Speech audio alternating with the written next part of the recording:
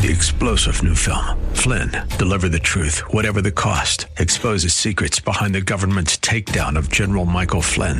Flynn knew what the intel world had been up to. He ordered the first audit of the use of contractors. This set off alarm bells. He told the truth. He was the most dangerous person for Donald Trump to hire. They had to get rid of Flynn. Flynn, Deliver the Truth, Whatever the Cost. Available now. Watch it today. Go to salemnow.com. salemnow.com. It's time for a conversation about the things we share in common. Our common hopes, our common fears, our common struggles. Together, we'll wrestle with the questions that we all have about the issues that affect our lives. This is The Common Good. Now, here are your hosts, Brian Fromm and Ian Simpkins. Hey everyone, welcome to The Common Good. My name is Ian Simpkins, along with your friend and mine, the Right Reverend Brian Fromm, coming to you from Elk Grove Village in beautiful Illinois. Beautiful. Think of monsoon out there Why today. do we live here? At least the taxes are low. Anywho, you can find us a couple places. You can find us on Facebook at The Common Good Radio Show, 1160hope.com. Wherever it is that you find podcasts, we are there. We're even on the dark web, we discovered. That's not true. It's not true. It might be true. I would love for someone to out themselves as like a dark web expert. Like, oh no, yeah, you guys are there too. you guys are everywhere. If you like, subscribe, review, that does somehow actually help us out. If you already have, an honest thank you, because that means a lot to us. Plus, for us, the goal is always not for this just to be a show, but to be a community. So we'd love for you to engage with us, to comment, to make suggestions, give feedback. All of that really, really does help a great deal. And if you've been on Facebook at all the last 24 hours, you probably were wondering why everyone on your Facebook feed got so much older in the last day. There's a reason for that, Brian. A little annoying, right? A little annoying. I was I might get off here for a while.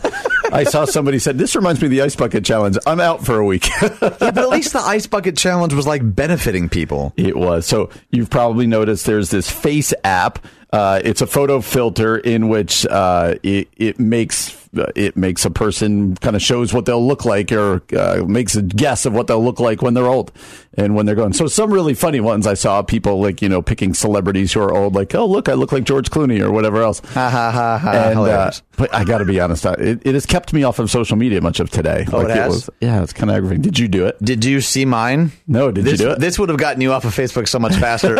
I did a collection of my two sons. Did you really? I don't know how I missed this. It came out so terrifying.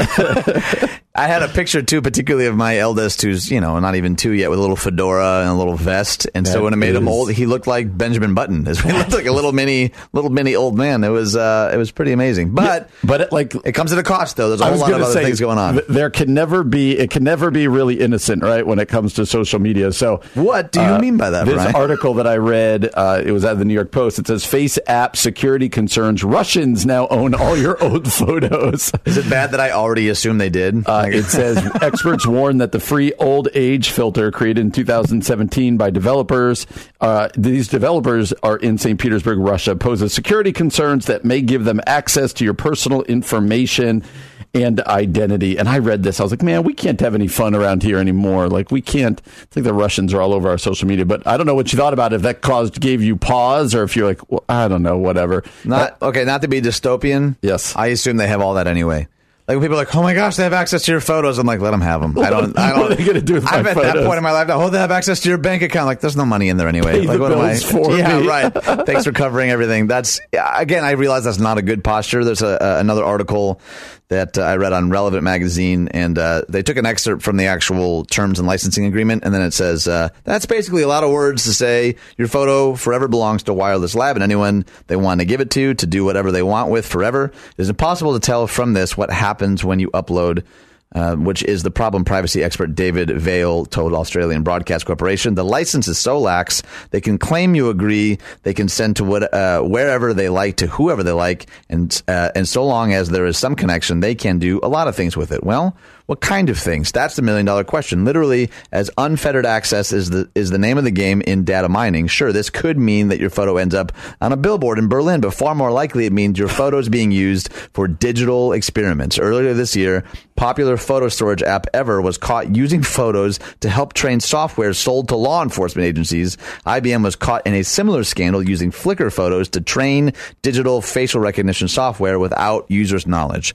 So it's not just about, now they have access to it, and it might end up on a greeting card. It's actually way more nefarious than that. Although I did get a picture of, like, you're in Germany driving down the street, and all of a sudden you're like, isn't that me? Me on that German billboard right now. That's an 80-year-old man. Everyone's old. People in Germany are like, why are all these Americans old? I would love to find out this is all like a massive ploy by like Depends or something like this. Really was just funny. a marketing ploy. I guess for me, it is the cynical side of things. Like when I read these stories, I'm like you, yeah, okay. I don't know. Should these things cause us fear? Because they probably don't cause in me enough fear, because I'm the same way when they're like, somebody can hack you. I'm like, okay, like, what am I going to do? What am I going to do about it? So I don't know if these things bother you. They probably don't bother me enough. Do I strike you as someone that's bothered by things like this, Brian?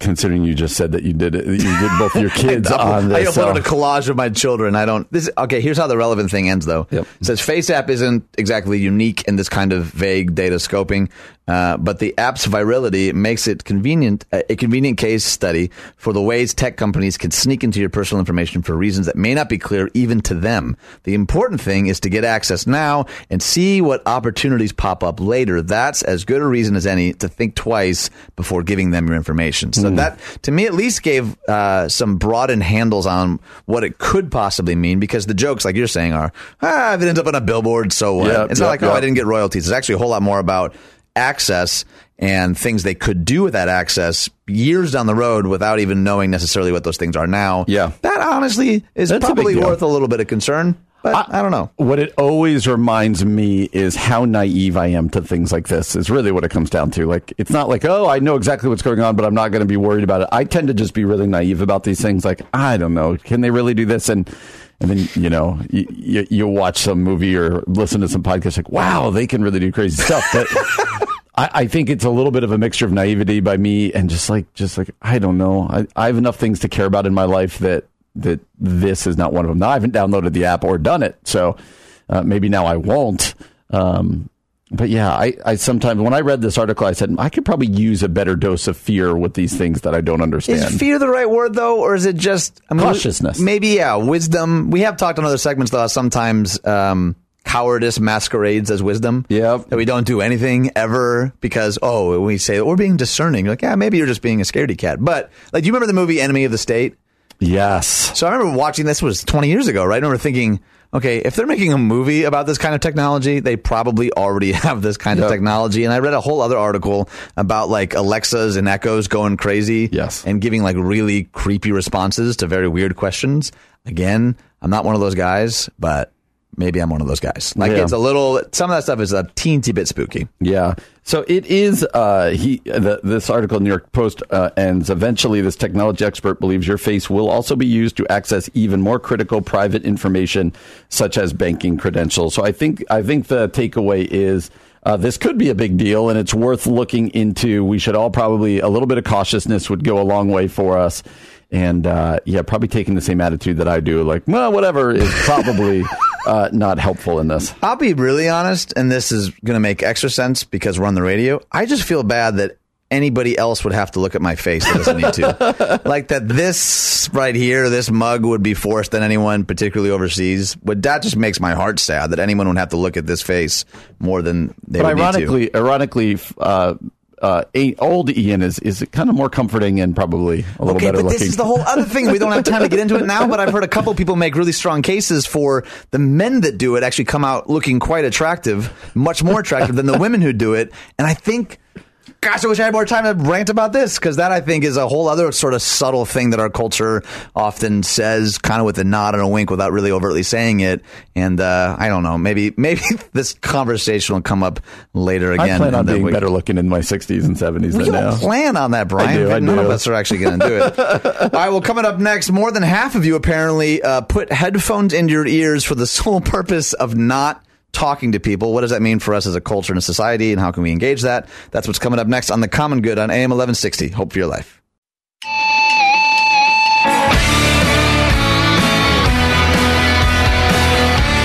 That song always makes me think we're at like the final scene of a rom-com from the 90s. Like, this is the victory scene. This is the final game of the season. This is, I don't know what imagery it brings. Am I off base on that one? No, that works. I wouldn't have thought of that. But what do you think of? Oh, I don't. But now that you've got me thinking of the end of a rom-com, I do. I love rom-coms. Can I just throw that out there? I think you've thrown that out multiple times. Have I really? I think you have. I like a good rom-com. Best rom-com of all time. Oh, that's going to be really hard right there. I'm going to need time to think about that. Give me to the end of this segment. Okay, just top 5. I won't hold you to this. Just pick one of your top 5 rom-coms of all time. Do you remember, this is going to sound really old school. Do you remember the... Sleepless in Seattle. I did love that, but along the same line, remember when You've Got Mail came out? Oh, yeah. I love that one. That was Meg Ryan at her most Meg Ryan-ist. It was. Right? What about Jerry Maguire? Is that considered a rom-com? Because I love Jerry Maguire. I think any movie that has the line with the tight zoom, "You complete me," is by definition a rom-com. Thank you. But was there com? It was. There was rom for sure. It was Cuba Gooding Jr.'s character, I think, was there. He was the humor in that one. I would say it's rom, light on the com. That's high rom, low com. Rotten Tomatoes. Have you seen About Time, by the way? I have not. You haven't? No. Okay, so John's point, I mean, he's seen it. I actually just rewatched it. Dude, is this the movie we were talking about the other day? The time traveling one. Yeah. Oh, the one that makes me cry. Yes. I don't know that I can formally recommend it on a Christian station. You can. Can I? Yes.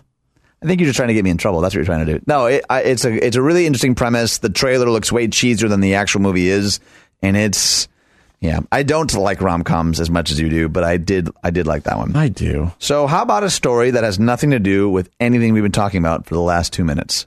How do you feel about that? I feel like that's pretty par for the course. That's true. All right. So a couple of days ago, saw this on Kens5.com. I think that's an acronym. It says more than half of people wear headphones just to avoid talking to other people, researchers say. Other reasons people said they wear headphones are to avoid being distracted at work, while 23% of those polled said they believe headphones are a fashion accessory. Oh, boy. Okay. Charlotte, North Carolina, we've all been there, whether you're trying to get in that much, need a workout, or simply want to finish a task at work. You decide to pop in your earbuds. It's the universal sign for do not disturb, right?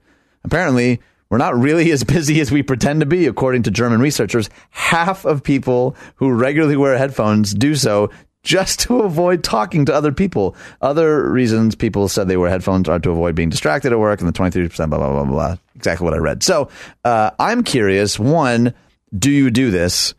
2, why do you think so many people do?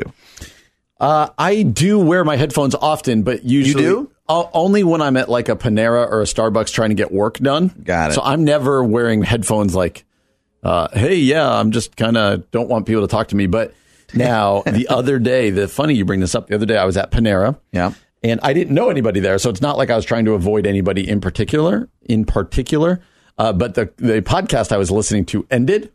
And was it the Common Good podcast? It was not. Okay. And I did not take my headphones out. I just left them in going, this will help people understand like I'm working right now. But generally I'm not. You know where it really strikes me is kind of the kind of high school, junior high generation now, or maybe even a little that have headphones in all the time. Yeah, there's literally like clothing and apparel that makes it more easy for you to like install your headphones into the hoodie. And I'm always like, what are you? Like my daughter she'll be watching something on her phone.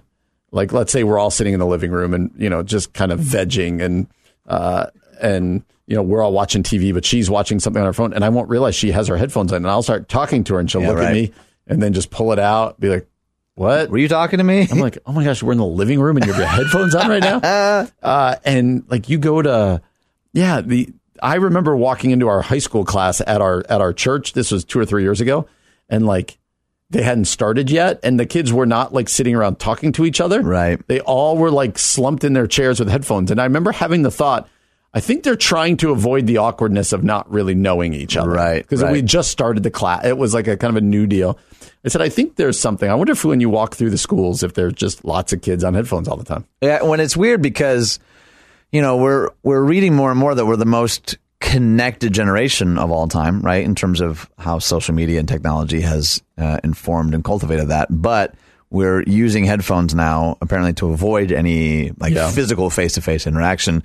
And I really only wear them if I'm at a coffee shop. Yep. Me too. I don't really, or I guess mowing the lawn. That's pretty. You and I wear them at the same time. Oh, look at us. When weeding or mowing the lawn. Twinsies. And when at a coffee shop or Panera or something. Which is, I think, fine. But it is interesting to me that we do these things like, okay, so the thing that I would do 15 years ago when I wanted to not be talked to is I would pretend to be on a phone call.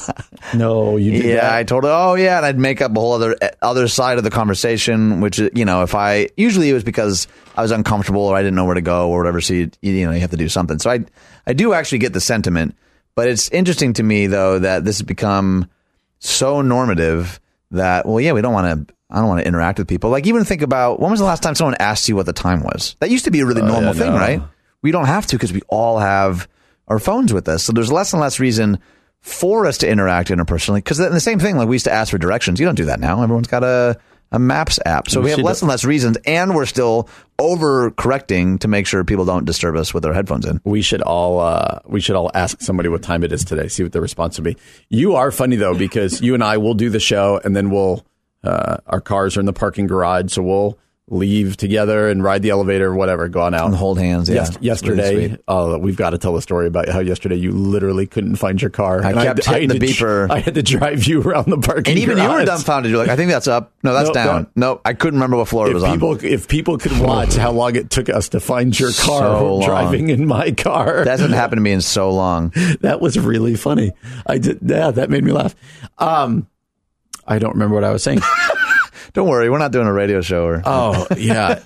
You, though, when we ride an elevator, you always engage the people in the elevator. Yeah. I always wonder what they're thinking. Like, I don't think we live in a culture in which people engage other people in an elevator. Which is exactly why I do it. I know. It's why I talk to our waitress and the cashier. Interestingly, oftentimes, in that short little run on the elevator, like, the people, like, laugh and they enjoy it. And they're like, it's really funny because I don't think I don't get on an elevator and be like, I'm going to engage these people. And you always can do, and you kind of do it ironically and funny. Yeah. But like we said, this culture we live in where it's like, put your headphones on, don't look at anyone, don't talk to anyone.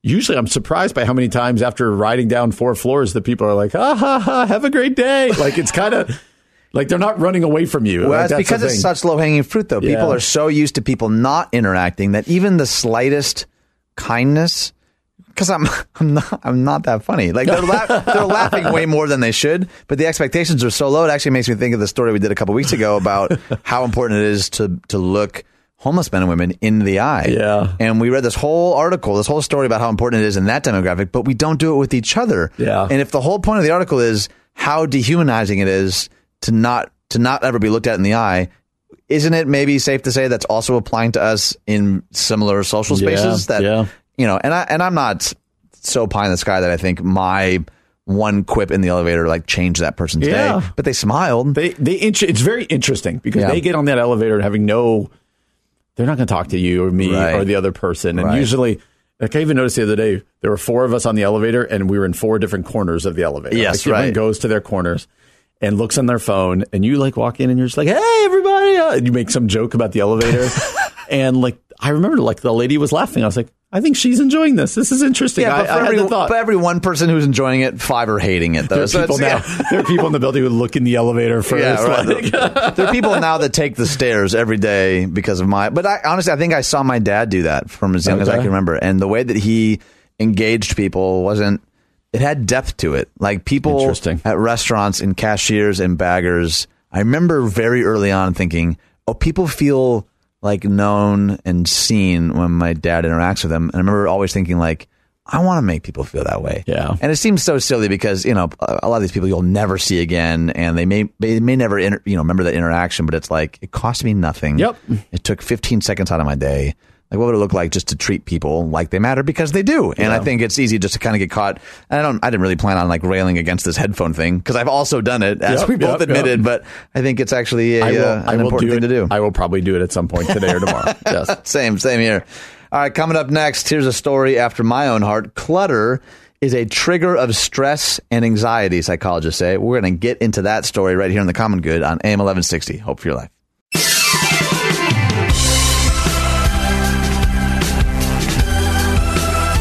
what does this song make you feel? This is an indie film for sure. Okay. I'm thinking Tokyo. I can see it. He's an underground karaoke specialist. I'm just going to sit and listen to where you go with this is not safe. This is not good. Underground karaoke specialist. Tell me more. My unrestrained brain just making observations into a microphone is not a good idea. So I was looking up during the break. Last segment we were talking about rom-coms. Yeah. And if this is actually a rom-com, then this would be at the top of my list. But do you consider The Princess Bride a rom-com? I don't. I don't either. No. But when I Googled best rom-coms, Princess Bride was up there. A lot of people do. I disagree. Let's do a whole segment on that sometime. I think I disagree too. I love The Princess Bride. I do too. And that's a top 3 movie for my wife. She loves Maybe that's why. Because I don't really like rom-coms, and I love that movie. So you won't let it be. So I can't reconcile in my head that being a rom-com. That's awesome. All right, by the end of the show, we need to know what's your number one. Can you commit to that? Huh? Really? By the end of the show, you'll give us your number one? Sure. You'll just be Googling while I talk? I'm not going to listen to anything else we do today. Perfect. This will be a fun conversation then. All right, I teased it up. Some of you are like all systems go with this headline. Clutter is a trigger of stress and anxiety, psychologists say. Imagine coming home after a hard day at work, opening your front door, and the first thing you notice is that the whole place is a total mess. The kids have left piles of clothes and toys on the floor. The kitchen sink is chock full of dirty dishes. The table has half-eaten sandwiches, probably coming from a DoorDash driver, and a spilled drink. For most people, they immediately feel stress and anxiety as they know that they will be the ones that have to clean everything up and will be spending their precious few hours of leisure time continuing to work instead of relaxing. Psychologists say that cluttered space is a trigger of stress and anxiety. Rarely is clutter recognized as a significant source of stress in our lives. Psychologist Sherry Berg Carter explains, though, that clutter can play a significant role in how we feel about our homes or workplaces and ourselves. Messy homes and workspaces leave us feeling anxious, helpless, and overwhelmed. Yet, rarely is clutter recognized as a significant source of stress in our lives. So, this is kind of a first for us. 2 sets of 8 lists in the rest of the segment. The first set of 8 will be reasons for this, and then the second set of 8 will be some steps forward. Yes. So if you're a note-taking type, I would encourage you to grab a pen and a piece of paper, because I actually think this is really helpful. Why don't you give us the 8 specific reasons that clutter leads to so much stress? Yeah, number 1, clutter serves as excessive visual, olfactory, and tactile stimuli. Ooh, that was impressive. That's a thick sentence. Causing our senses to work overtime by focusing on items that are unimportant in that moment. Number 2, clutter can distract our minds away from what we are trying to focus on. That makes sense. 3, messes make it more difficult for us to relax mentally, emotionally, and physically. Sure. 4, clutter signals to our brains that our work is not finished, keeping us from resting. Interesting. Next, anxiety can set in when viewing clutter, as we're not sure how much more effort it will take to eventually get it all cleaned up. That totally makes sense. The next one, clutter can make us feel guilty for not being more organized and also embarrassed, especially when someone pays us an unexpected visit at our home. I totally feel that one.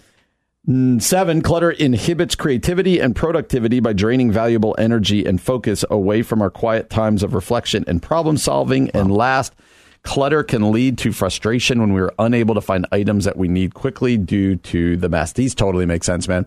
Interestingly, before you jump into what the fixes are, in my marriage, this is one thing I've had to learn. Messes and clutter bother me. They drain the life out of my wife. Oh, really? Oh, everything I just read there carries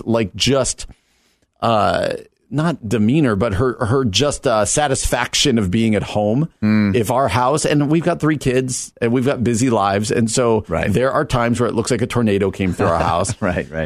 And in those moments where our house is at the worst, I can see, I get annoyed by it. I'm like, oh, guys, why are we? Right. Why is this? But for her, it's like powering down. What they're saying here, clutter is triggering stress and anxiety. I'm going to listen to this next part because this is an issue for Carrie. Really? No doubt. Well, I appreciate that you recognize that, though. I think that's, growing in your marriage and recognizing, she's not just frustrated. Yeah. And again, so we have 2 little ones. So, same thing. Our house oftentimes is at a place where this is, and the hypocrisy that I have is that I'm often way more stressed out by someone else's clutter than my own. Oh, interesting. So it's why is this still out? And I'm like, you left your thing out. I'm like, gosh, you're so right. Like that's what I'm really realizing, that it's other people's clutter that tends to weigh more on me than my own, which maybe isn't rare. Okay, so here are 8 decluttering steps or methods that hopefully are helpful in some capacity. Number 1, get the family to help. If your house has large amounts of clutter, don't try to fix everything by yourself. Instead, get the whole family involved in making your home a stress-free environment. Start by choosing a room that everyone uses and assign each person a certain area of the room to declutter. Once the room is tidied up, move to the next room and enjoy a sense of accomplishment after each room becomes organized. You want to take number 2? Number 2, create places for frequently used items. We can prevent clutter by creating specific areas, such as drawers and cabinets, for the items that are frequently used. This allows you to know where these important daily items are and lets you find them quickly and easily, eliminating the previous stress of searching for them. Okay, easier said than done, obviously. Yes. Number 3, I am terrible at this one. Get rid of things you don't use. I keep them because I might need them one day, right? That big question mark in the sky. If you don't use it, recycle it or give it to charity. Keeping things you don't need or use invisible sight will only add stress levels. If you use it rarely and want to keep it, then consider storing it in a well-labeled box in the garage. This method helps your home to have more open space, which in turn allows your mind to relax more. Number 4, put things back after using them. Easier said than done. Yeah, right. An important habit to develop for families is to always put things back into their designated spaces immediately after having finished using them. This may sound simple, but not everyone does it. And it's a very effective method for keeping a home free from stressful clutter. Okay, number 5 is interesting. Make a pending folder. A pending folder is a place to put all the papers and documents of projects you're working on, allowing you to free up and clear space on your desk, as well as making it easier to find the documents you need. When you're ready to revisit a document, simply open the folder and then put that specific piece of paper on your desk.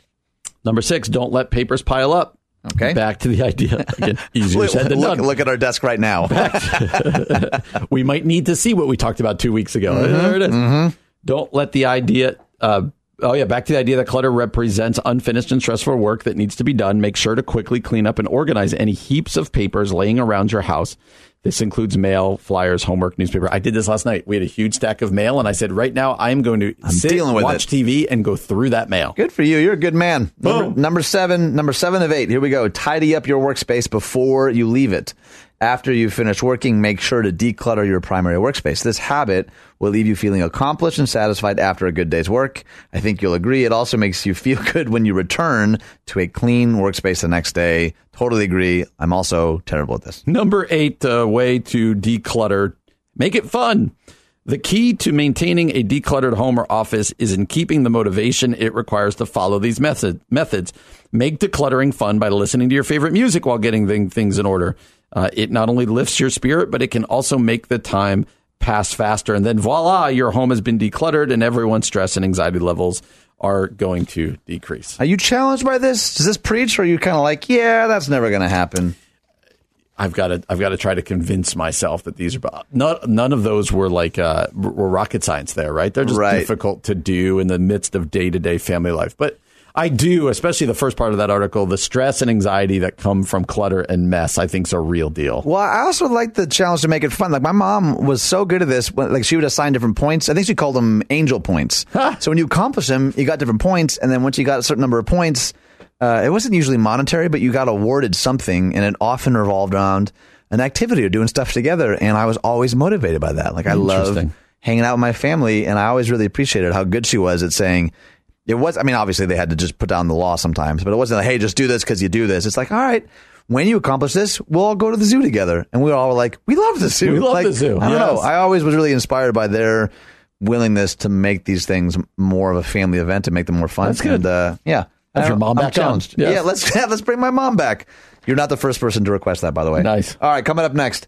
Atlanta turns 7 acres of vacant land into the largest free food forest in the country. It's a fascinating story. That's what's coming up next on The Common Good on AM 1160. Hope for your life.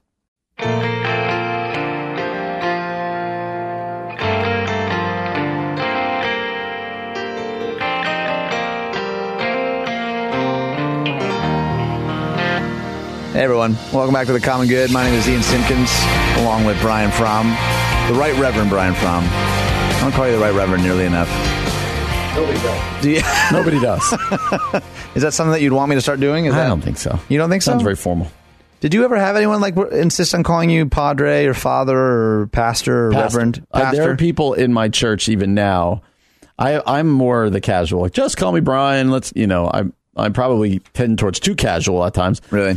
And but I have learned there are some people across all ages. Like, it's not an older or younger thing. There are people who feel like, I don't know if you have this in yours, they have to call me either Pastor Brian or literally there's some people just call me pastor. Oh, so yeah. Reverend, never Reverend, never like, you jokingly said padre or whatever else, but father. But yeah, there are people who insist on calling me pastor, even though in the beginning I was like, don't worry, just call me Brian. Okay, pastor. Oh, I see how this is going to go. So, and I used to actually rail against it a whole lot more. And then it was like, it's a sign of respect that I appreciate, even though, at times I don't feel like I've done anything to earn it. But do you have people who do that? Oh, for sure. My last church, we actually had this sweet woman. She used to always insist on calling me padre and then bow. No way. Yeah. So I'd be like, how are you? Oh, I'm good, padre. Oh, and she would kind of hold her. She was so sweet. She came from a pretty strict Catholic background. And so for her, we even had the conversation. Her husband called me Ian. He'd high-five me and she's like, oh, padre. Oh, no way. It was actually really padre. sweet. That's awesome. I kind of loved it. All right. So I think you're going to love this headline. It says Atlanta turns 7 acres of vacant land into the largest free food forest in the country. What's going on here? Yeah, it says Atlanta has taken a large expanse of land, over 7 acres, in fact, that wasn't being used. So, a lot of cities especially have just unused land. Yep. And it's about to change as Atlanta City Council has just voted in favor of changing all this vacant space into the state of Georgia's first food forest. Now, I never even knew this concept of a food forest existed. Listen to this. As stated, this will be a free food forest. The project, which has been dubbed the Urban Food Forest, will be available to everyone completely free of charge. This amazing forest will have lots to offer, including edible trees, shrubs, and vines, in addition to more traditional community garden beds. But it's not all about food either. There's walking trails, public gathering spaces. Effectively, it's like going into a park and simply eating food from bushes, except this is much larger than just any old park. Currently being owned by the Environmental Agency, the Conservation Fund, the unused land will be sold on to the city of Atlanta for only $157,000. Wow. The agency came into the possession of land after being abandoned to a failed business venture. And so it's just amazing to me, man. Like it says, keeping in line with Atlanta's goals to strengthen the local food economy to ensure 85% of the city residents are within 1/2 mile of fresh food access by 2021, the Urban Food Forest will offer plenty of food from trees, bushes, and shrubs, which are completely free to anybody who wants to visit. This is crazy to me. I didn't know that the concept of like, hey, a food forest where you're just eating off the trees and the bushes, like that's mine. That boom, blowing my mind on that one, man. Blowing my mind. You heard it here first, folks. Brian Fromm to this story. Boom. Boom. Mind blown. Have you ever been to anything like this before? Never. When I first read this, I was like, okay, cool. They're turning 7 acres into a cool park. Like they're going to make a park. What a great thing to do with this excess land that was not being used. Great for the people, walking trails, all this stuff. And then I started reading it. It's like, oh, wait, no, this is like for food. This is edible trees and bushes and also walking trails and stuff. It's crazy. I don't know why we don't do more stuff like this. Probably. Probably what? I know that was a weird way to end a sentence. I don't know why we don't do more stuff like this, period. God. Yeah, it's interesting, too, that a lot of city centers, like Detroit, actually has been at the forefront of a lot of this types of urban farming and agriculture, really innovative stuff using space. Detroit's a little bit of a unique case because there's like whole city blocks that have been abandoned and overgrown. So a lot of farmers and artisans are moving in and kind of recultivating this land. But even at Poplar Creek, where I pastored for 7 years in Bartlett, that sat on 10 acres of property in the middle of the suburbs. And I remember one year, a couple of kind of green thumbs approached me and said, hey, could we use some of the land to grow some vegetables? I was like, yeah, that would be awesome. And I said, can we make that a part of like the children's curriculum? Like I'd love for kids, especially suburban kids, to like get dirt under their nails and learn about like seeds and growth and all. Like there's so many good metaphors there too. And I think our first or second year, we grew like more than 600 pounds of crop. No way. That we were able to give away to families that couldn't afford fresh produce. We worked with a ministry that was partnering with refugees in the area. And it was like it was one of those things that like I wish I had thought of it sooner. No You kidding. have 10 acres of property and we mow most of it. There's a parking lot, obviously, and there's a parsonage that I lived in.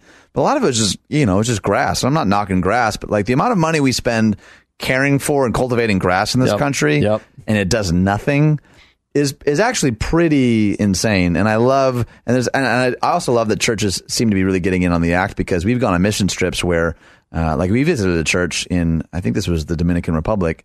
They owned a building and they committed the entire roof of it to a garden. And the second floor was a restaurant that the church ran. Really? And they got 85% of their ingredients from the garden that they managed at the top. And so they were able to like provide meals for the people in the community by crops that they themselves were growing. It just was really sustainable. It was really thoughtful. Wow. But it was like boots on the ground. Like, this is a need in our community and we're going to go after it. I like seeing these stories of particularly like cities doing things to help people who need help. Like, this isn't like a handout or whatever. This is something good for the city. Or what city where you and I did a story about it. I don't have any remember what city it was, but they were taking and making all of those little houses like to help homeless people. And you're like, well, that makes a ton of sense. And so I do get encouraged when I read stories like this. Every now and then we like to just put out their stories that are encouraging. Like, man, this is a really they had 7 acres. They probably could have sold it for something, right? They probably could have sold it for another business park or a strip mall or whatever else. But it's like, this city could use green space, not only, again, shame on me for thinking that the extent of it would be for walking and enjoying nature in the middle of the city, but literally for people who need food but can't afford it. There's a little bit, no one's going to live off of this, but it's a little bit, it's a help. And I like the forward thinking of that. I would encourage you too. I'd mentioned this a little bit ago. Do some research actually on how much, not just like product and time, but actual water is used maintaining our lawns in America. Oh, really? I mean, it's in the billions of gallons. And this is not going to be a hobby horse segment right now, maybe another day. But, and again, I have a lawn, so I'm not, I'm a total hypocrite here. I'm not saying I'm growing fresh produce for my neighborhood, but it has given me pause to see other people use whatever their little plot is for social good, for the common good, as you might say. Like how much we spend on maintaining these lawns. And again, a lot of that is, you've talked about loving mowing your lawn. That's like an act of therapy for you. I do love mowing my lawn. So I'm not knocking that at all. I just do think there's a lot of energy, a lot of resources, and a lot, dare I say, wasted on maintaining these things that actually don't give back in any way, shape, or form. That's really fascinating. These are things that I don't ever think about. Especially, that's okay. How can city space be used, like you said, to the common good, to help more people? And this seems like a great idea. Well, and hopefully the challenge is, regardless of where you're listening, that maybe it's not a garden, maybe you don't have the capacity or interest, but are there other ways that we can take the stuff that's already afforded to us, our resources, our social space, our physical space, and to use it in some way to contribute to the common good of our neighborhood? I think that's always a good charge and something that we should kind of keep at the forefront of our minds. Well, you've been listening to The Common Good right here on AM 1160. Hope for your life.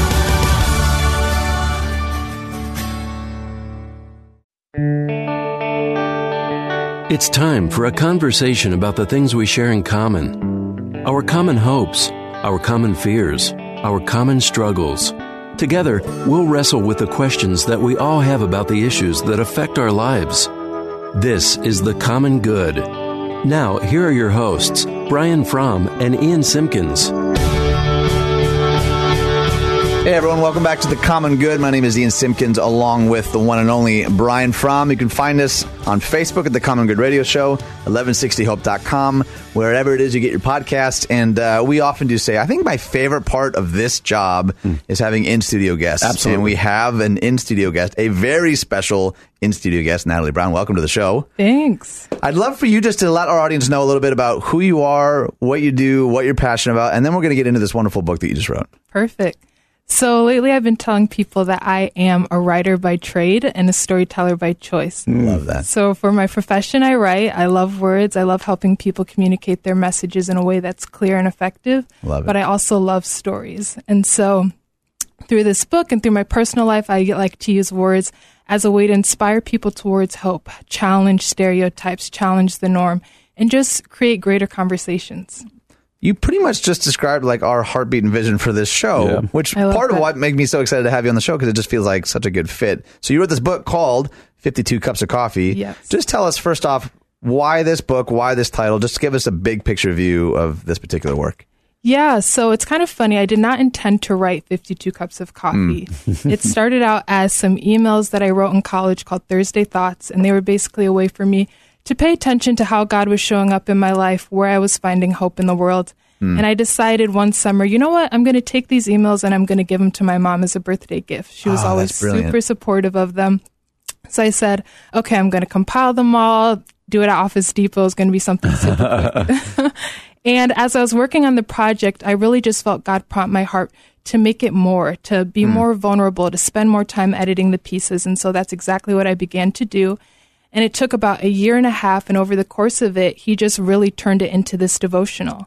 So 52 Cups of Coffee, it's a weekly devotional, and it's created to invite people to have intentional encounters with God. That's so good. So as somebody, as a pastor who loves to work in coffee shops, I love to work at Starbucks or any of the others. Same here. Talk about that theme of coffee that goes through it. It seems intentional. Why did you choose this concept of 52 cups of coffee? Definitely. So a lot of people have asked me, I hate coffee. Can I still read the book? Am I allowed? Right. What if I'm a tea person? And all are welcome here. This is not a book about coffee. There are no coffee recipes in here. But for me, something that I noticed, similar to you, I love being in coffee shops. I love to work there. I love to meet people there. And over time, I began to notice that I had really sacred moments with people. I think there's something really special about being with someone, and the only thing that's between you two is a cup of coffee or a muffin or whatever it is. Yeah. And I also noticed that in my spiritual life as well. When I'd show up to coffee shops and be there with God, we'd have just really special moments. And so that's kind of the essence behind this book. It's an invitation to have intentional time with God, doing the thing that you love. Maybe that's drinking coffee like me. Maybe it's drinking tea. Maybe it's playing golf or going for a walk. Whatever that thing is for you, it's an invitation. Let's spend that time with God. Let's invite him into that thing. That's great. All right, so chapter 1, it's called Exhale. And in that chapter, you share a pretty embarrassing story. So it's a two-part question. One, what is that story? And two, why did you choose to share that, especially so early in the book? Yeah, that's a really cool story for me. So my senior year of high school, I decided to go out for the track team. And our first track meet came out, and I was chosen to run the anchor in the 4x4 relay. And it was my first time doing it. I was super nervous, but super excited. And honestly, I just pushed way too hard. And during the middle of running, I fell on my face. No way. Completely disqualified my team. My mom and my coach had to carry me off the track. No. Honestly, like I still cringe sometimes when I think about it. And for so long, this was just such an embarrassing moment in my life. It honestly brought me a lot of shame when I thought about it. But God really spoke to me after about it, how that race kind of showed sometimes I just push too much and I forget what we have to do to run well. There's a certain discipline that's applied to that. And the same is true in our spiritual lives. We can't just jump out the gate and think, okay, Lord, I'm here. I'm going to do whatever you need me to do. There's a discipline that comes with that. And so as I was working on this book and it was getting towards the end, I was thinking about the first chapter and I was like, I don't think it's there yet. I want to enhance more to this. And this track meet thing came to my mind and I felt God begin to speak to me again. And I remember taking out a piece of paper and just writing down as fast as I could. And then I put it in the book. And so it's really cool for me because something that used to bring me so much embarrassment is now a source of encouragement for me. And it's the first thing people read when they open this book. That's so good. I love that. On the back of your book, it starts with this line, life is loud. And I read that. I was like, yes, it is. And there's constant noise, constant busyness. And so with that, how does this book speak to that? It's got kind of a feel of contemplation and stuff. How does this book speak to the loudness and the busyness of life? Well, part of that goes into being a weekly devotional rather than a daily devotional. And so with that invitation, going back to like, this is your chance to invite God into something that matters to you. There's this call towards intentionality. And in that, we kind of get to find a quiet space with God and say, Lord, I want you to speak to me. So rather than something that you do every day, though I love a good daily devotional, this is something to carry with you throughout the week. As you read the story and reflect, it's this chance to say, God, will you keep speaking to me through this one specific experience, through this one story? And in that, I think kind of we put the noise at bay a little bit and we say, God, keep showing me more. Keep letting me find out more about who you are and what you're teaching me in this season. That's really good. Okay, so it becomes pretty clear that you've been all over the world. Yeah. And anytime that I meet with people who have traveled a lot, they always have a very visceral sense of like what that brings to them and their writing. Can you speak a little bit about how you believe your travels have impacted the way you write and the way that translates to just sort of your average reader? Definitely. I've been very blessed from the time I was young to be able to experience different cultures, experience different countries. And I think the biggest thing for me is that has given me a greater sense of how big God is. Yeah. I think sometimes it's so easy to put God in a box based off of our experiences, our rituals, our church practices. Yeah. But when I go to other places in the world, sometimes where Christianity is not the norm and you can actually be in trouble for being a Christian, it's cool to see how sacred their religion is to them. Yeah. But when I go to other places and the culture is different from my own, I get to remember, whoa, God, you are the same God that I serve, but there are so many different ways to serve you. And another thing for me is it reminds me how big the church is. So I was privileged to spend 6 months in South Africa when I was in college. Wow. And finding a church there was such a sacred experience for me because though I was in a completely different country on the other side of the world, there were so many churches there. And just entering into the church, I felt this exhale almost like, wow, these are my people. Even though I didn't know their names, I didn't know who they were. Right. I knew, hey, we are in this together. We serve the same God. And because of that, we already have common ground. That's awesome. Oh, that's really good. I'm curious about travel. What is it about travel, do you think, that fills your soul? Like, you've clearly, in your bio, it says South Africa, China, Hong Kong, Israel, Jamaica, among others. Clearly, travel's a huge deal for you. Maybe, I'm assuming you get to travel. Why do you love to travel so much? I think this is going to sound a little bit weird, but there's something about the disruption that I think is really good for me. So I'm someone that loves routines. I thrive off of routines. I don't like change. But when I'm given the opportunity to go to a new country or go to a new place, there's a sense of discomfort that I feel and having to kind of set aside my routines and find something new. But every time I'm really forced to find God in the midst of that. So even like when I studied abroad, I said goodbye to my family, my friends, my school, everything that was comfortable. And the only person that I could really run to was Jesus. And so even though it's exciting and it feels glamorous to get to go to other places, sometimes in the tension of being in unfamiliar settings, I find that I really have sacred moments with God. I love that. So another theme kind of woven throughout the whole book is this theme of hope, which now maybe more than ever is like such a necessary theme. Definitely. Can you talk to us a little more about that? Yeah, I think that that's something the Lord has really been speaking to me about lately. I've kind of had this message that this world is far too desperate for people who have found a greater hope to remain silent. And I think that plays a big role in this book. Every time I wrote a chapter, I wanted it to come back to the idea that God is faithful.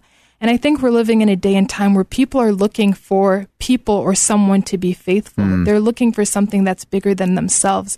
And what we get throughout the Bible is that God keeps showing us He is good and He is faithful. He's good and He is faithful.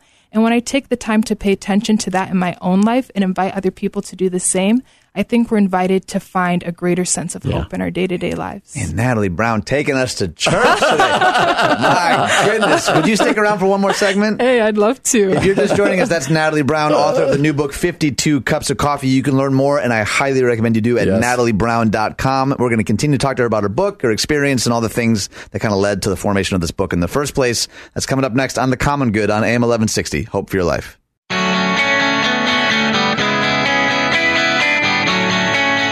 Hey everyone, welcome back to The Common Good. My name is Ian Simpkins, along with the great, the mysterious, the magnanimous. None of that, but I like this. I like where this is going. Why'd you stop me? Such a words of affirmation guy. I know, this is good. Those weren't necessarily affirmations. Anyway, welcome back. And if you want to find us on Facebook, you go to the what is our Facebook? The Common Good Radio. I am falling apart at the seams. Yes. Also, 1160hope.com. But if you're just joining us, we have the wonderful Natalie Brown in the studio. She just wrote 52 Cups of Coffee. Plus, because I'm not that smart, I got the website wrong. So here's the actual website. It's NatalieABrown.com, and that's Natalie, Natalie. Is there other ways to even spell Natalie? Why am I even spelling this for people? Our books would say yes. That's good. You're like, Megan? You're like, I'll take it. Right. As long as my latte You're is not even close. I just need caffeine, Yep. even if it's somebody else's. Exactly. That's NatalieABrown.com.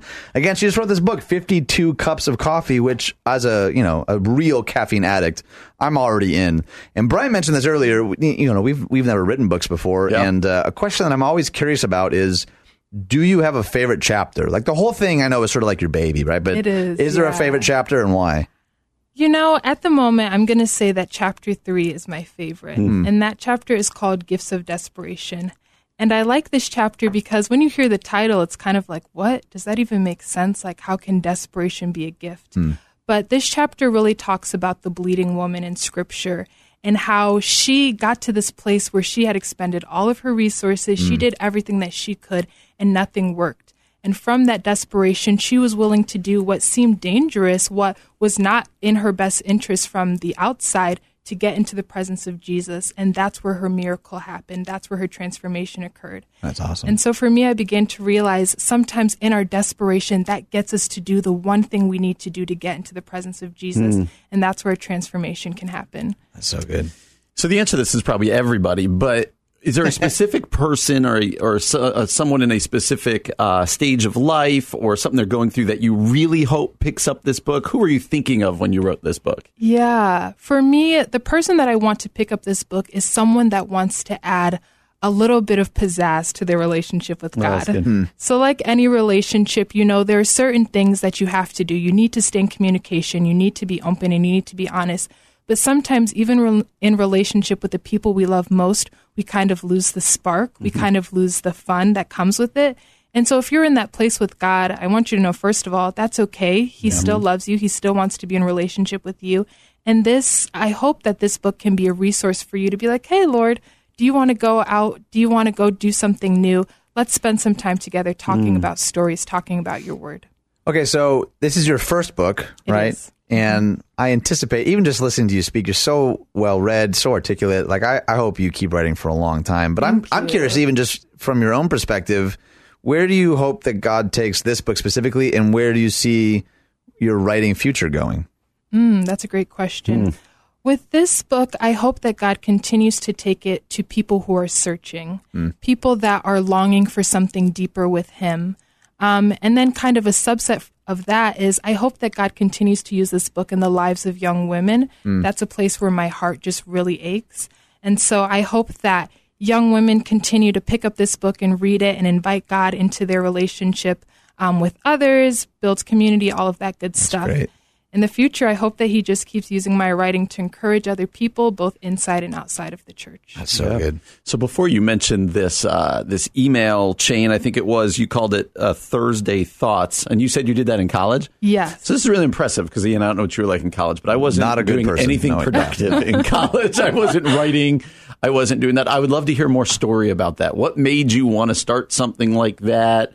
And then it sounds like your mom played an influence. Tell me more about this Thursday Thoughts idea and what it did in your life. Yeah, I love this story because Thursday Thoughts actually kind of originated from a darker place in my life. Oh. And so I was a junior in college, and I was really going through a season of just feeling really down and discouraged a lot of the time.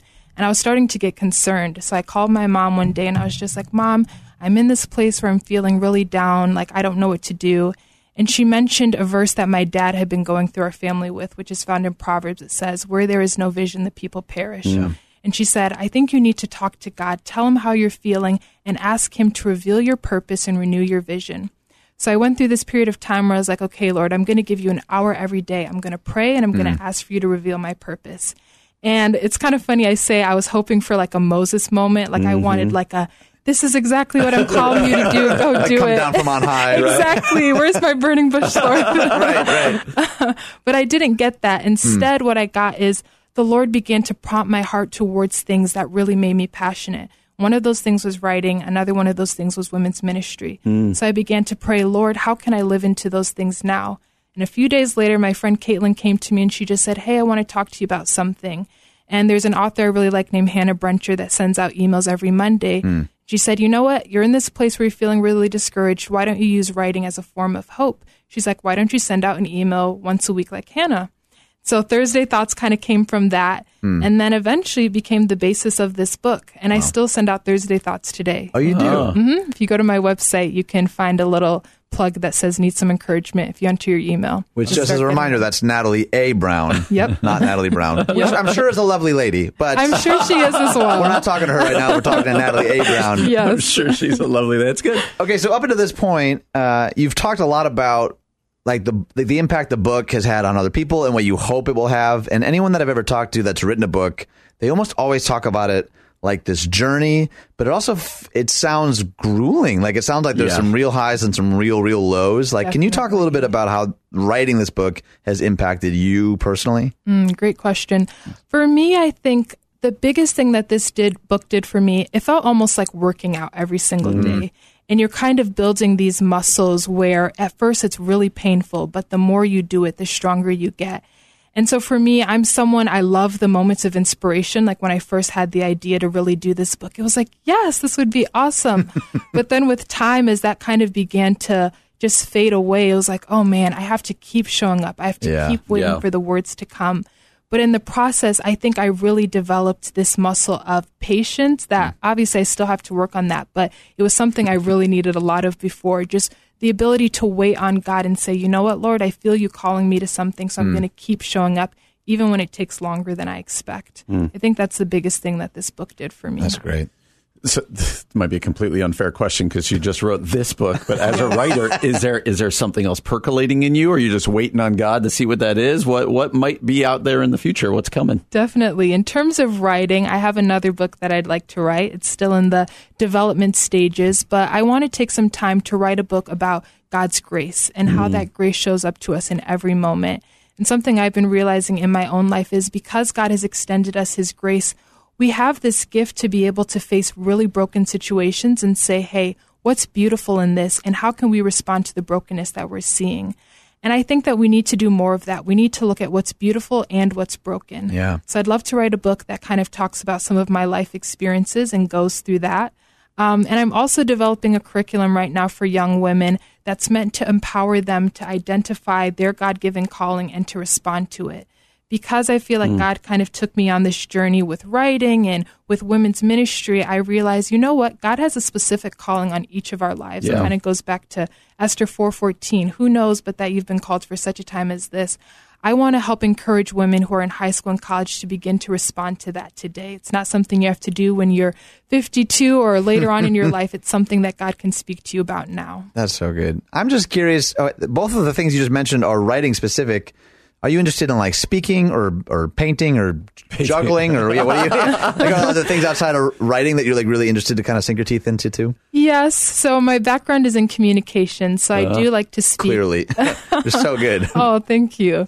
It's definitely something that God is continuously calling me into and something that I'm just still getting my feet in the water in, but I love to be able to just talk and have engaging conversations with people about who God is and what he's doing in our everyday lives. That's so good. But not juggling. But not juggling. I can juggle if you're looking for, Ian, if you guys want to teach me, I'd be open to that. I know about as much as you do about juggling right now. So remind us as we start to wrap up here, we can get the book at natalieabrown.com. Also, Amazon, all sorts of other places, wherever we can find books. Is that where we go? Yep. Yeah. Right, it's called 52 Cups of Coffee. 52 Cups of Coffee. Natalie Brown, thank you so much for joining us in the studio. Please come back again sometime. Yes, Thank you. I'd love to. Thanks for having me. Absolutely. It is our pleasure. Again, the book is 52 Cups of Coffee. Go to natalieabrown.com, not only to learn more, but to sign up for the mailing list if you'd like, and to learn about other opportunities to engage with Natalie. Thank you so much for joining us here on The Common Good on AM 1160. Hope for your life.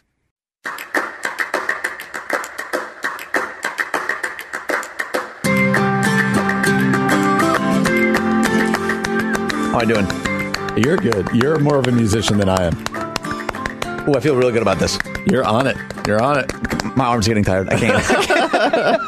How do people do that for a whole song? I don't know. I've been Googling while in our break, rom-coms. I got my second sight of 50 best rom-coms of all time. Second place where The Princess Bride was on there. What? Yes. I'm going to do some more research tonight. Let's put that on Facebook as a question. I want to know if people, do they consider Princess Bride a rom-com or not? Yeah, I'd like to know that. Gosh, this is going to get heated. This is going to get heated. I don't think it is, but everywhere I'm looking about favorite rom-coms of all time, Princess Bride is not only there, but prominently displayed. Brian, we do not battle against flesh and blood.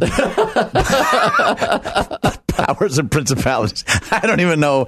Rats of unusual size? I don't think they exist. That was good. All right, so here's a story. It's not even a story, but it's something. The reason we're talking about it is because it's like in the forefront. And without naming any specific incidents or conversations or tweets, I think you'll understand why we want to talk about this. The headline is How to Avoid Anger Overload in the Digital Age, which is a great hook, right? Because who hasn't, on both sides of the aisle, by the way, we are hopefully being level-handed, at least in this discussion, that, man, it seems like Christian, non-Christian, right, left, like everyone, the dials are all kind of turned up to 11 right now, which is kind of why we're doing this series at our church, The World's Gone Mad, because like everyone has told me this is how I feel right now. Yeah. People on all sides of every discussion, we feel the heat, turn it up. So this is the Gospel Coalition, and there's some really good insight, but also we'll get to some practical advice on how to actually manage some of these things. How can we actually live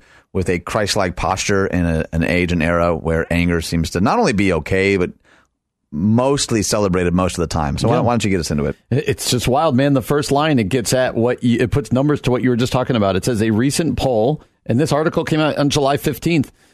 It says a recent poll found that 84% of Americans say they are angrier today compared with a generation ago. 84% of us say that we're angrier today. And why is that? Why would we be angrier today? Another poll found Americans to be angrier in 2018 than at any other point in the last decade. And it says much of the anger is warranted when we come across stories of suffering children at detention centers or legislatures cheering late-term abortions. We should be angry. When we read a story about sexual abuse or see someone making dehumanizing or racist comments on Twitter, our blood should boil.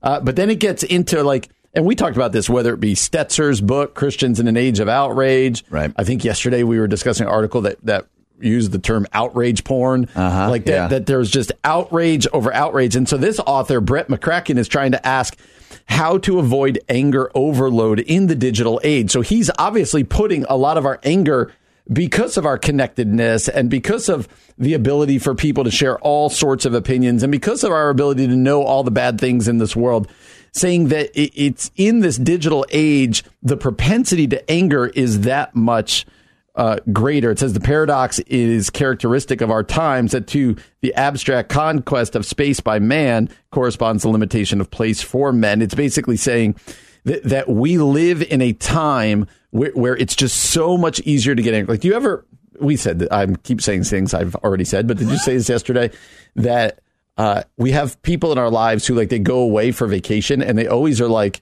oh, it was so good to be disconnected, but then they get reconnected right when they come back. Right. And so, like an addict, by the way. Yeah, there you go. There you go. And so social media really plays into this. He says we can easily spend hours of a day attending to headlines about things that will never affect us and which we can never alter, debate about things we know little about, and problems we cannot solve. That leads to angst. That leads to anger. And so I do feel like you and I keep going back to this concept. And sometimes I'm like, are we going to do another story about anger and digital age and this, that? But in reality, it's super important because all the polls are showing that non-Christians and Christians, our culture in general, is just getting angrier and angrier and angrier. And that's just not healthy nor productive. Yeah, we're going to get to it in a little bit, the 3 suggestions he gives for how to engage in this digital age. But he says one problem the digital age poses for the local church is that it draws the attention of individual Christians constantly outward, but in often unproductive and relentlessly fragmented ways. People in our churches spend their mental energy every week keeping tabs on the latest Twitter outrage or distant calamity, with little energy left to pour into the lives and issues right in front of them. To be sure, awareness of the broader world can be a great thing in the Christian life. a motivator for global missions, charitable giving, broadened perspectives, and a healthy sense of connectedness to the global body of Christ. But without carefully regulating our exposure to media, we can easily attend to the, quote, out there more than the, quote, right here, creating an imbalance that leads to chronic stress, angst, and sometimes a dangerous numbness, which I want to be careful not to take that fully, because I do think the church has had a history sometimes with some hyper obsessive in here focus and a real lack of out there focus. So it feels a little bit like the pendulum is swinging again. And, you know, and kind of to what he just said there, sometimes we should feel stress and angst around the broader issues. So I don't think stress and angst is always a bad thing. And sometimes it's a position of privilege to say, I don't want to deal with that because that's causing me stress. You're like, nope, you need to be mindful of these things. But he later talks about amusing ourselves to death. Have you ever read that book? No. It's really good. It's by Neil Postman. He talks about how our access to information and news from all over the world gives us something to talk about, but cannot lead to any meaningful action. This is the legacy of the telegraph, he says. By generating an abundance of irrelevant information, it dramatically altered what may be called the information-action ratio. And I love that idea of the information-action ratio, because I think part of the case he's making is it's way out of whack. Absolutely. And so he gives us 3 suggestions of how he writes, how might prudent Christians navigate this world of anger overlord. Anger overlord. Your anger overlord is Bow here. before the overlord. And the first one, overload, is the word. The first one is this: try to prioritize actionable information. Audit your information environment. How much of it can actually enhance your local, tangible, actionable life? Christians especially should note whether they are spending more time investing in remote digital controversies that in concrete context of their neighborhood and the flesh and blood saints in their church. Instead of passively consuming indiscriminate information that rushes to you via social media and cable news, consider being more proactive and selective. Instead of default on for these buzzing purveyors of anger-inducing grievances, try default off. It's really interesting. It's again goes back to what can actually you make a difference in? What is actually making a difference in your world instead of just treating everything the same? Yeah, and the second one is the irony of ironies of 2 guys who are both pastors and radio hosts. Second, consider the value of silence and unmediated space. Fight the temptation to fill every moment of your life with media. It may be a revolutionary thought today, but you can actually stand in line at Starbucks without pulling out your phone and scanning social media. You can commute to work without listening to talk radio. Fake news. Fake news. You can go for a jog without listening to a podcast. You can spend your breaks, transitions, and other in-between times in silence, alone with your thoughts. Even better, in prayer, reflection, awe, and gratitude. You don't have to fill every spare moment with something informative or useful. You can just be still and silent. If we just removed all the time we spend online in these in-between moments of life, we'd instantly have much less to trigger our stress and anger. That's good. Third and lastly, he writes, most importantly, try to cultivate a Christian spirit of, quote, holy calm in a world of ever-present anger. That's good. The real strength of the good soldier of Jesus Christ, Jonathan Edwards wrote nearly 300 years ago, is simply the steadfast maintenance of holy calmness, sustained amidst all the storms, injuries, wrong behavior, and unexpected acts and events in this evil and unreasonable world. The scripture seems to intimate that true fortitude consists chiefly of this: he that is slow to anger is better than the mighty, and he that rules his spirit than he that takes a city, Proverbs 16:32 says. In a world that constantly dares us to rant and rave about all manner of things, Christ followers should instead keep calm and carry on, staying diligent in discipleship, committed to community, faithful in worship, and focused in mission. I really love that, man. A holy calm in the midst of all the craziness around us. I would add an asterisk. Go for it. Sometimes the Christ follower needs to be riled up. And I think he says that earlier. I think he does too. But like when he talks about staying diligent, the Christ followers should instead keep calm and carry on. I think sometimes, though, our blood does need to boil. Yep. Sometimes we need to speak truth to power. Sometimes we need to say enough is enough. And I think that in lies the balance, right? Half our team is saying, can't everyone just calm down? The other half is saying we've been calm too long. Exactly. And things have gotten out of hand. And I think I like this idea of holy calm, maybe coupled with righteous anger. Maybe it's a both and learning to better balance those two maybe is part of our goal. Well, speaking of holy calm, coming up next, we're going to land the plane the way that we always do with some interweb insanity. I know that you're shocked that there's actual insanity on the interwebs, but we're going to close the show the way we always do, reading stories we've never read before with sound effects we've never heard. And Brian and I are going to giggle right along with you here on The Common Good on AM 1160. Hope for your life. Here's some weird stuff we found on the internet. Here's some more weird stuff we found on the web. Welcome back, everyone. That music, can you even call it music? Nope. That wall of sound can only mean one thing. It's the end of the show, which means it's time for some interweb. What? I'm kidding. Okay, we did not coordinate that. I know. I was messing with you. We got to work on our coordination. I was messing with you. We finished each other's Sandwiches. Oh, was that Frozen? That was from Frozen, right? It's from something else, though. You said this last week. I've never seen Frozen. So it's in the song of Frozen, which maybe you've just heard the song because everybody knew the songs, even if you never saw it. They go, finish your sandwiches. Nope. I literally, I want to be cool enough to know that. I'm sure that it is. Okay, before, I know we got to jump into these. Yeah. But going on our Facebook page from yesterday's show is a debate right now about whether The Princess Bride is a rom-com. That's right. So I would encourage people to get on the Facebook because it's some interesting takes going on. And John posted it. John, what was your verdict, by the way? My personal verdict? Yeah, your personal totally does not reflect the views of the station. Well, no. Or your mom. Or do I need a disclaimer before we do anything? Before we take I think it's a romantic comedy. I saw someone posted that it was an adventure comedy, and I would agree with them because it is. But his quest is involve romance to save her from this evil. But it doesn't make Aladdin a rom-com. That's not a comedy, though. That's just a romantic movie. I found it very funny. What I thought was a really funny move is that somebody was like, "It's a kissing book," because I didn't realize at the beginning the kid goes to his grandpa, "Is this a kissing book?" Oh, that's really clever. Fred Savage. Anyway, we would encourage you to get onto Facebook, the Common Good Radio Show, and weigh in. We would love for more people to weigh in on that. Okay, so Interweb Insanity is Keith Conrad, our executive producer, selects these stories ahead of time, delivers them to us face down with a smirk in his face. We have not read them. We haven't heard the sound effects. We're going to read them quickly now because we used up some time. We're running out of time. So Brian Fromm, kick us off. South Dakota women's family trip to Mount Rushmore takes an illegal turn. Oh. She did it barefoot, without a rope, and illegally. Nice. A Nebraska woman was arrested on Friday after scaling Mount Rushmore nearly to the top. Oh, geez. The Rapid City Journal cites federal court records in reporting Alexandria Incontro of Omaha bypassed orange warning signs, hopped a railing, and then began scaling the granite mountain between George Washington and Thomas Jefferson's faces. She made it within 15 feet of the top as park ranger called for her to come down. Incontro was allegedly on a vertical rock face when she agreed to descend minutes later. Oh, this isn't where I parked my car. Maybe she was just colorblind. Alabama. Police. Flushing drugs could create Alabama meth gators. I played bass in meth gators. Tennessee police arrested a man after he allegedly tried to flush a dozen grams of drugs down his toilet, something police jokingly said could create meth gators in Alabama. Officers with Loretto Police Department in Tennessee arrested a suspected drug dealer who was found attempting to flush grams methamphetamine down the toilet on Saturday, according to a post on the department's Facebook page. Mama, another gator got in the house. Another gator? Give me that sugar. Come here.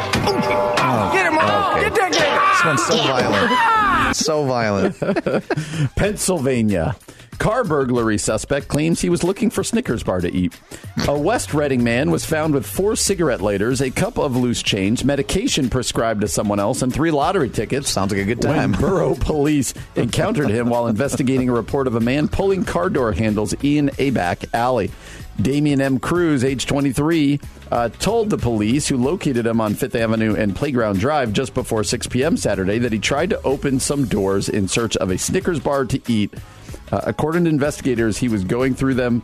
He rummaged through cars, took perfume, medication, lottery tickets, change. It's unclear whether he found a Snickers bar. You're not you when you're hungry. Snickers satisfies. That's funny. That might be my favorite drop since we've been doing this. All right, Arkansas, or as I like to say, Arkansas. Man assaults employee with box of stolen bagel bites. Police said a Springdale man stole a box of bagel bites from a local Dollar Tree. They have those at Dollar Tree? Going to Dollar Tree tonight. Assaulted the manager with the box and then ran into a nearby Wendy's and slapped a customer. Roger Brittenolf, 49, was arrested Monday, July 15th in connection with the robbery, second-degree assault, resisting arrest, public intoxication, there it is, and disorderly conduct. When pizza's on a bagel, you can eat pizza anytime. Oh, Keith Conrad is hot today. He is rolling today. It seems like it would be the most obvious choice to just get the commercial from what we're talking about. This is good. And now I'm hungry. Now I'm really hungry. All right, this last one's from Ohio, and it's outstanding. Man was too hot in back of a police cruiser, so he called 911 to request air conditioning. A man was being detained in the back of a police cruiser. He was hot and wanted the air conditioning turned on, so he called 911. Police were investigating a domestic case when they detained a man in the back of a cruiser while they've got things sorted out. While in the cruiser, the man started to get uncomfortably hot and tried to get the attention of the officers. Unable to get the attention of officers on the scene, the man decided to call 911 to ask the police to turn the air conditioning on. Officers came to the cruiser and cranked the air for the man, making sure he was cool enough before heading back to their investigation. Police said the man was not charged with any crimes. It's so hot. Milk was a bad choice. That was some of the best drops we've ever had. Those, Keith. Way to go, Keith. Never a dull moment. I will not be here tomorrow, actually. My wife and family and I are driving to Michigan for a wedding and to see some family. So it'll be Brian plus a mystery guest. You're going to America's High Five tomorrow. Going to America's High Five in Michigan. Thanks for joining us. Hope you'll join us again tomorrow from 4 to 6 p.m. here in the Common Good on AM 1160. Hope for your life.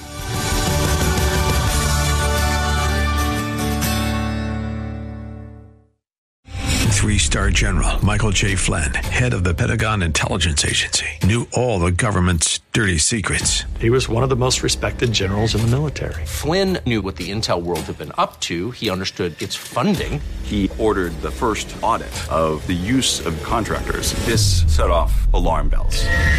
The explosive new documentary, Flynn, Deliver the Truth, Whatever the Cost, uncovers the facts behind this scandal. Flynn told the truth. He was the most dangerous person for Donald Trump to hire. I find out the worst enemy that I'm going to face in my life is right here in America. They took my assessment and they wanted me to change it. And I was like, I'm not changing it. They had to get rid of Flynn.